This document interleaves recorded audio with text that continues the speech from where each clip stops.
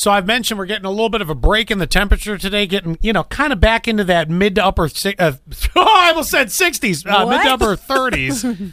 That'd be so great. Wouldn't that be nice? I'd be in shorts. Then it's going to drop back down again. We got few days of this super cold coming again, and maybe a few flurries over the next couple days too. So just be aware of that. Any big plans? Well, no, I'm in nervousness hell for Saturday night's Bills game at 8:30. Oh, it's a Saturday game. Saturday night game. Don't call me Sunday. I won't be answering.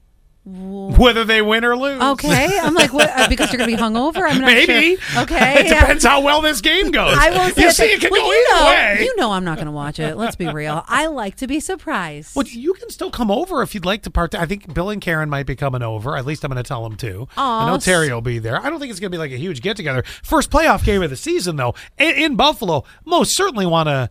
you got to have a little, and it's a Saturday night, for God's sake. Will there be hundreds of dollars worth of Chinese food?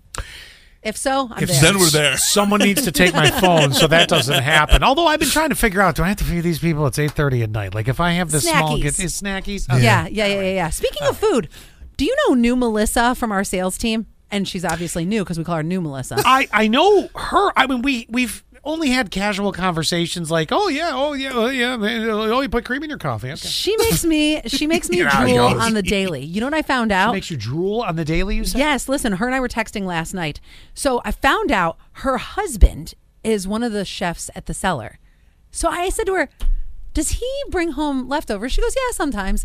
And I said, well, who cooks at home? She goes, oh, definitely him. She goes, I cook everything so bland. Oh. And then for him, it's easy. He knows how to make everything really quick. And plus, he's like throwing this together, throwing that together. Sure. She even texted me last night and she goes, my husband made gluten-free chicken parm and penne tonight. Oh, plus, that does sound nice. No bakes for dessert. I'm like, hello. Wow. Bring him into work. Good man. I said, do you think that he hates that you can't cook? Because I think Zach hates that I can't cook. Like, I think he just doesn't want to do it sometimes. Is he a good cook?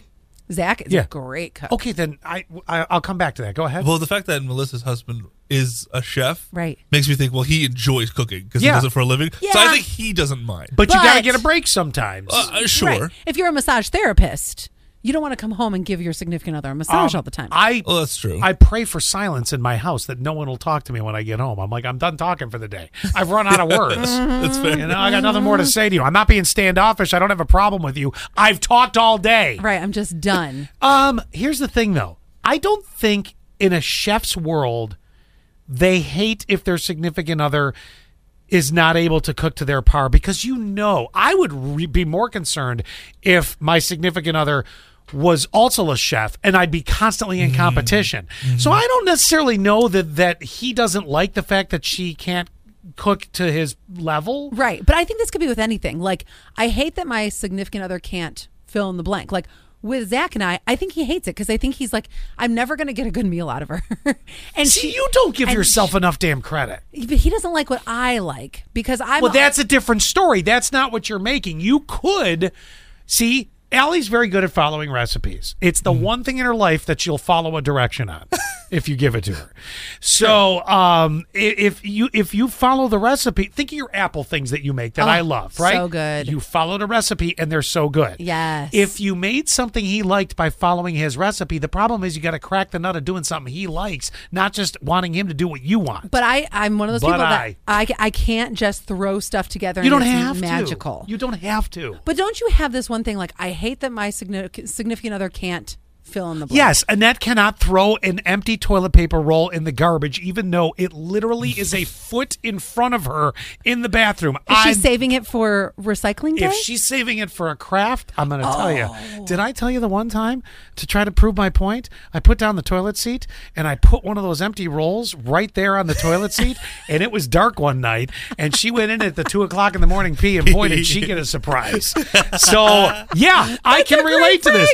71231. Text us right now. Is there something you hate your significant other can't do, or vice versa? Is it something you know, because I don't want it to be mean, is it something you know that you can't do and your significant other hates that you can't do it? Like, it's not a relationship buster. No, but it's just, right, exactly. It's like, I just hate that they can't do that thing. 71231, keyword sass. Just wondering on that. Like, let's find out. Is there, Can Annette not find the closet because I trip over her flip flops wonder- every single day? They're everywhere. I wonder what Annette would fill this in with. I hate that Scott can't. Probably have a conversation that's not aggressive, but now you see where it stems from. Yes.